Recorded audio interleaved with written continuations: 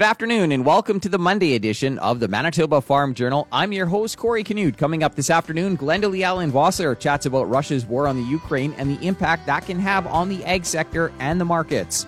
Coming up first in today's Country Comment, we'll get a hog market update from Tyler Fulton with Hams Marketing. The latest farm news and market numbers all coming up over the next 60 minutes. The time now is 12 o'clock. Here's a look at our local news. Good afternoon. You're listening to the Manitoba Farm Journal. Joining us on the program today is Tyler Fulton with Hams Marketing Services to give us an update on the hog markets, starting with forward contract prices.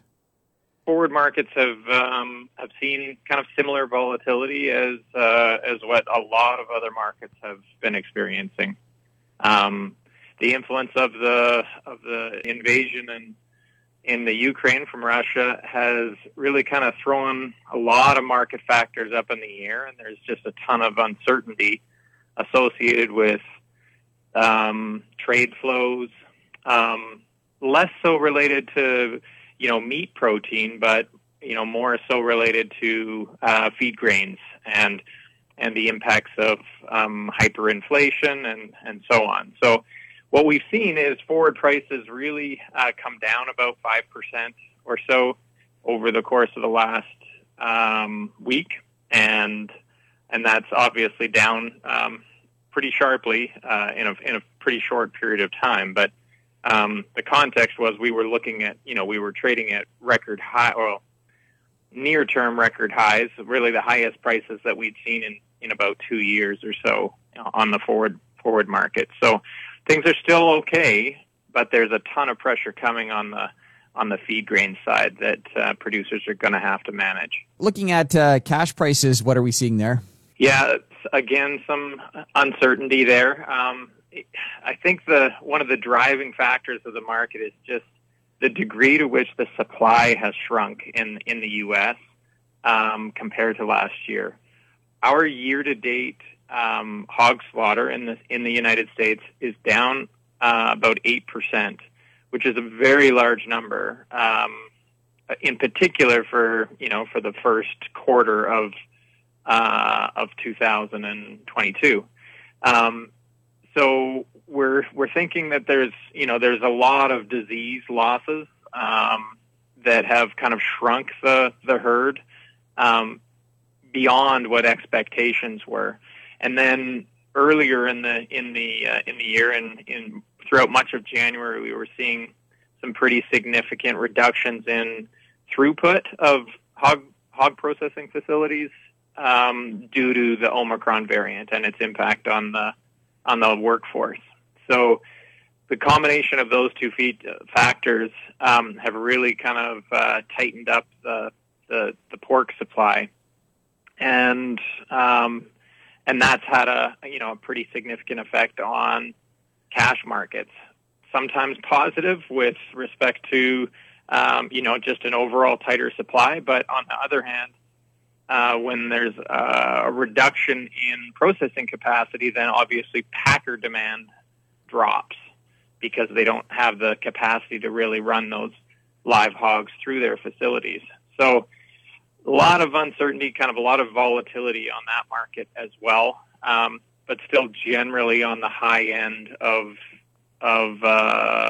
where we've seen market ranges over the course of the last year. Talk a little bit more about China and just what's been happening there. Yeah, China's still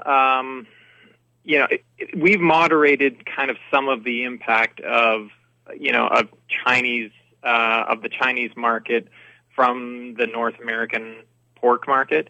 And part of that has to do with the fact that they really started to expand and modernize their production. They're still experiencing effects, long-term effects of African swine fever, and I think that's going to be a feature over the course of the next several years. But I think it's not having the major impact on the market that it did when it first came to be. Because we're not seeing the same volumes move from North America into China. They've found ways to mitigate some of the effects of it in their production systems, and then also find other sources. But the disruption in Russia and in the Ukraine on the EU production due to the risk of higher feed grain prices, that could throw another wrench into into them sourcing pork from that part of the country, which could in turn lead them back to North America. But there's a ton of moving parts in this market right now, and it's difficult to kind of pin down exactly where things are going to go. That was Tyler Fulton with Hams Marketing Services giving us an update today here on the hog markets. A look at what's happening in the markets this afternoon is coming up. Good afternoon. I'm Corey Canute. The war between Russia and the Ukraine is a growing concern. Saskatchewan's Agriculture Minister David Merritt says the Ukraine is a key player in the agriculture sector. Ukraine obviously is a big exporter of wheat and barley and other grains as well, and it could have an impact on the industry to the tune of 10 or 15 million metric tons. In that time frame, and then obviously it will become an issue is where those companies where they were getting that supply, where are they going to get it from? Then obviously there'll be transportation logistics. There's obviously going to be costs, and what's it going to do to the markets? Work continues on a Canada-United Kingdom free trade agreement. Dennis Laycraft, Executive Vice President for the Canadian Cattlemen's Association, says we've had a transitional agreement with the UK since Brexit occurred. We have quite a few problems with how difficult the procedures are there. The flip side is the CPTPP, which came into force a couple of years ago. And, we've had just tremendous growth in markets where there's a more science-based approach to the requirements. You get systems approval instead of plant-by-plant approval, just a whole range of things like that. He notes the UK market holds a lot of potential. In the last couple of years, Canadian beef exports to the UK have gone from 17.7 million in 2020 to 7.6 million in 2021. And Canada's Farm Show is back for 2022. President and CEO Tim Reid says they're excited to be back with an in-person event. June 21st to 23rd, we're going to be celebrating the 44th year of Canada's Farm Show right here in Regina, Saskatchewan, and we are so thrilled to be talking about coming back together and having an in-person farm show. We've waited a long time for year number 44, and it's going to be great. He says they changed to a Tuesday to Thursday format based on exhibitor feedback, with the show geared towards farmers, manufacturers, and dealers. That was a look at today's farm news. I'm Corey Canute.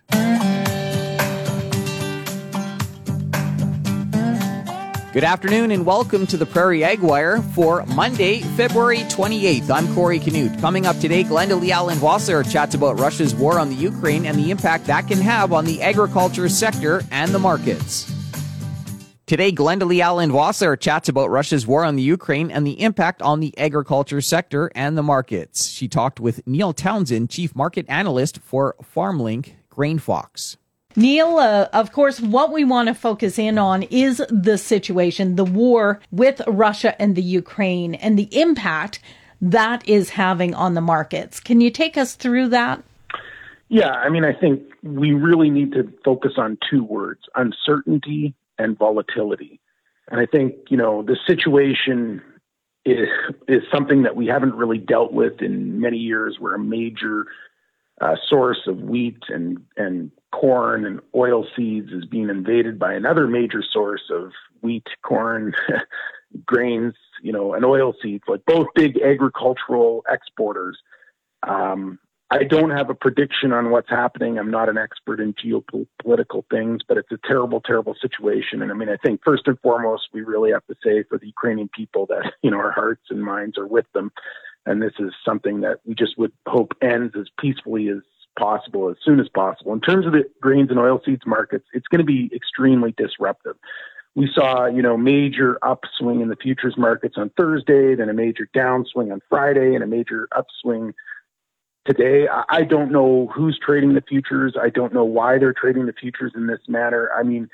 To me, there's nothing that says certainty in the markets. We just don't know what they're going to be able to export over the last remaining months of this marketing year. We don't know what the situation is going to be for the next marketing year. And I think from a Canadian perspective, that really means that, any grains and oilseeds that we have that are unpriced have the potential to be much more valuable. I mean, unfortunately, we need to take advantage of such a catastrophe, but I mean, that's the reality. And I think that the only thing people really need to realize is that it's going to be marketing under extreme conditions of uncertainty and volatility. So, a price one day might be there, might be not there the next day, might be out of the market for a while, might be back into the market. We just don't know. Talk to us about the importance of that region, the Black Sea region. The ports in the Ukraine, of course, closed. Yes, I mean, both countries are major suppliers of wheat, and also critical. Ukraine is a critical supplier of corn, and they're also the key markets for the oilseed balance sheet. Most specifically sunflower and sunflower oil, but also Ukraine is a critical supply of rapeseed, which is canola. I mean, we don't know what the status of all the ports are. We don't know what the status of the and I'm saying forward. We don't know when they open. Of course, both countries have their winter wheat crops in the ground right now.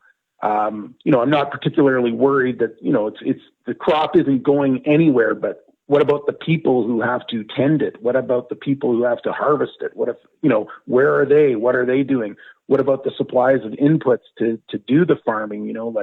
Are they going to be able to move around a country which is getting battered by, missiles and rockets and all that kind of thing? The world hasn't sanctioned Russian exports, but if the war continues, if it gets more brutal, if there's the use of weapons that we don't really agree with, does that mean that we're, going to start to say that we don't want Russian wheat to flow out of the Black Sea? They're very critical to the world supply and demand balance, and they're very critical to the world's food supply and food security in an era where we're already seeing rampant inflation in that sector and a lot of people being pushed into a food precarious place because of higher costs. It's such a scary situation, and we really feel for what's happening over there. Another thing that I want to chat with you about is the fact that, of course, we're seeing sanctions against Russia. Russia, a major potash and phosphate exporter.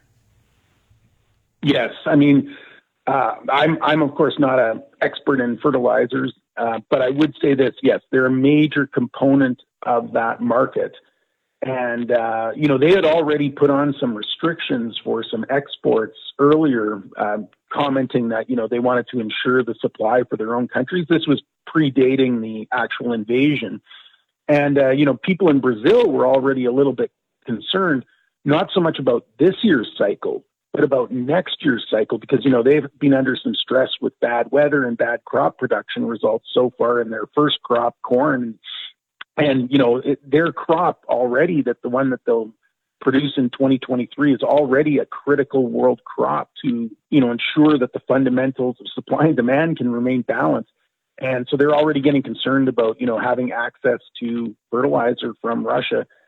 Yeah, it's going to be amazingly disruptive. And I think that's one thing that, Canadian farmers need to be aware of is that, looking ahead to 22, 23, we see a lot of really good prices. And obviously the farmers already know this, but inputs are going up and we really don't know where they might reach, both on say the diesel side, but, including the fertilizers and even the chemicals and other inputs, because this is going to be quite disruptive and throw in already rampant inflation. And, we've got a recipe for some significant increases in the costs of producing. So, we see some higher prices right now that look very profitable, but they could get eroded by higher prices and then higher costs. And then the other thing I'd be concerned about is availability. We've already seen the supply chain under some strain this year to get us, certain fertilizers or chemicals or seeds or whatever, or even, our product to the place that it needs to go on time. But that doesn't look like this situation is going to alleviate that in any way, shape, or form. Overall, final thoughts, key message for producers today? Well, I mean, first and foremost, we would like the hostilities to end immediately and a peaceful resolution in Ukraine to, maintain its sovereignty and democracy. The second thing I'd say is that, expect to see a continuation of uncertainty and volatility. I think it's a very, very unpredictable situation. And, anytime people have tried to make predictions about what's happening, like, oh, he couldn't do this or he couldn't do that, like Putin seems to surprise, and he seems to surprise to the negative side of the equation. So I just don't know. But I mean, I think if you feel like you're worried about, things changing dramatically up or down, I mean, there's nothing wrong with taking some risk off the table too, and just, making a sale or making something so that, you can go about your business. That's Neil Townsend, the Chief Market Analyst with FarmLink Grain Fox. For Golden West, I'm Glendalee Allen Vossler. Thanks, Glendalee. That's it for the Prairie Egg Wire for today. If you have any questions or opinions to share, send them to us by email, thefarmdesk@goldenwest.ca. On behalf of Glendalee Allen Vossler, I'm Corey Canute. Thanks for listening and have a great afternoon. The Prairie Egg Wire will return tomorrow on the Golden West Farm Network. Time now for a look at the farm calendar. WLB Farmgate online Simmental Bull Sale is happening March 6th. View bull sale catalog videos and register to bid online at farmgatetimedauctions.ca. Bulls can also be viewed on your farm at your convenience. For more information, call Bill at 204-729-7925. Farm Credit Canada presents the Women Entrepreneur Summit in a virtual setting March 8th. Visit the FCC website for details. And Marmac Farms and Guest Bull Sale is scheduled for March 9th at the farm near Brandon. Sale gets underway at 1 p.m. Visit marmacfarms.net for details. Continuing with the Manitoba Farm Journal here on this Monday afternoon, the National Farmers Union held one of its NF University webinars last week. Nathan Gerlis, Manager of National Affairs with the Canadian Grain Commission, gave a presentation. We typically see somewhere between 10,000 and 15,000 samples come in over the course of a year. A good chunk of them are in cereals, wheat primarily, but we do get them from across the country and across the oilseed and pulse range as well. We were down a little bit in 2021. We don't really know why, but we suspect it probably had to do a little bit with COVID and a little bit to do with the drought. And also, relatively speaking, it was a high quality year in Western Canada, and we tend to see perhaps when quality is a little lower or more on the borderline, producers may be looking for more information to guide their marketing decisions as opposed to a high quality year. We use that data generated from the harvest sample for a number of things. I've referred to the support of the grading system and grain safety monitoring, etc. But that projecting to the world what the Canadian quality looks like feeds into missions that the Canadian Grain Commission supports. The highest profile, or one of the highest profile anyways, would be the new crop missions that we participate alongside Cereals Canada with. Historically, it involved the CGC along with representatives from industry, Cereals Canada, the Canadian International Grains Institute, and producers traveling around the world. The last few years, those have been moved for obvious reasons to a virtual environment. We also host visits from buyers and other stakeholders around the world. And it's not just a wheat thing, of course. We provide support to other commodity associations as they reach out to us in that regard. Switching gears a little bit over to the Safeguards for Grain Farmers program. Certainly one that I can tell you based on my experience at the Grain Commission is very near and dear to the hearts of producer-appointed commissioners who serve at the Canadian Grain Commission. This is really, our licensing and security programming. So under the Canada Grain Act and within, certain guidance and certain specifications, companies must be licensed by the Canadian Grain Commission if they are purchasing directly from producers. There are four classes of license, terminal elevators, these are the ones at port, primary elevators, your standard country elevator, process elevators, these are your flour mills, canola crushing plants, the likes, and fourthly, a grain dealer. And a grain dealer generally is a company that purchases grain without physical infrastructure and would use some other company's physical infrastructure, but does incur the liability themselves to a producer. Some of the requirements of those companies is to provide financial security to the CGC that can be drawn upon in the case of either a failure or an inability to pay for their liabilities. Key to that is the issuance of proper documentation for producers to rely upon in those unfortunate circumstances, a requirement to maintain equipment in good order. And our licensing system is also the basis upon which we are able to deliver our statistical programs, which I'll speak to in just a minute. Our licensing unit is comprised of licensing officers who kind of handle the administrative nature of that. We have a talented team of auditors, financial auditors, with financial designations who can understand how to interpret the accounting systems of the companies, and compliance officers who will deal with complaints and help companies with their compliance. That was Nathan Gerelis, Manager of National Affairs with the Canadian Grain Commission. He took part in a webinar hosted last week by the National Farmers Union. Another look at what's happening in the markets heading into the close is coming up in just a moment. Time now for another look at today's farm news. Organizers for Canada's Farm Show are busy preparing for this year's show, June 21st to the 23rd at Regina's Evraz Place. President and CEO Tim Reid says everyone is excited to be back with an in-person event. What we have seen is virtually all the exhibitors that you would have seen in 2019 or 2018, 2019 have made the decision to come back. We're seeing exceptionally strong renewals. One of the learnings, though, that we took from the pandemic was the ability that we have to connect in a virtual environment from Regina, Saskatchewan to the rest of the globe. He says they realize some of the international visitors may not be able to attend in person, and as a result have also decided to have some virtual content available as well. And the Canadian Cattlemen's Association is pleased to see progression on a future Canada-United Kingdom free trade agreement. Executive Vice President Dennis Laycraft says the UK is one of our highest value markets. When we get into that market, we see, a very good demand for our high-quality grain-fed beef. And we've seen, some challenges getting in there because of some of the carryover of the difficult procedures that the EU had set up. And, if we get those resolved, we think it could be a really good growth market for us. Canadian beef exports to the UK in 2021 were at $7.6 million. I'll be back after this to wrap up today's program. We've come to the end of another Manitoba Farm Journal. I'm your host, Corey Canute. If you have any questions or comments, you can reach us by email, thefarmdesk@goldenwest.ca. Today's closing numbers with more in-depth commentary on what's happening in the markets is coming up at 10 to 2 on the Markets Farm Program. Thanks for listening and have a great afternoon. Hope you can join us back here tomorrow starting at 12 noon.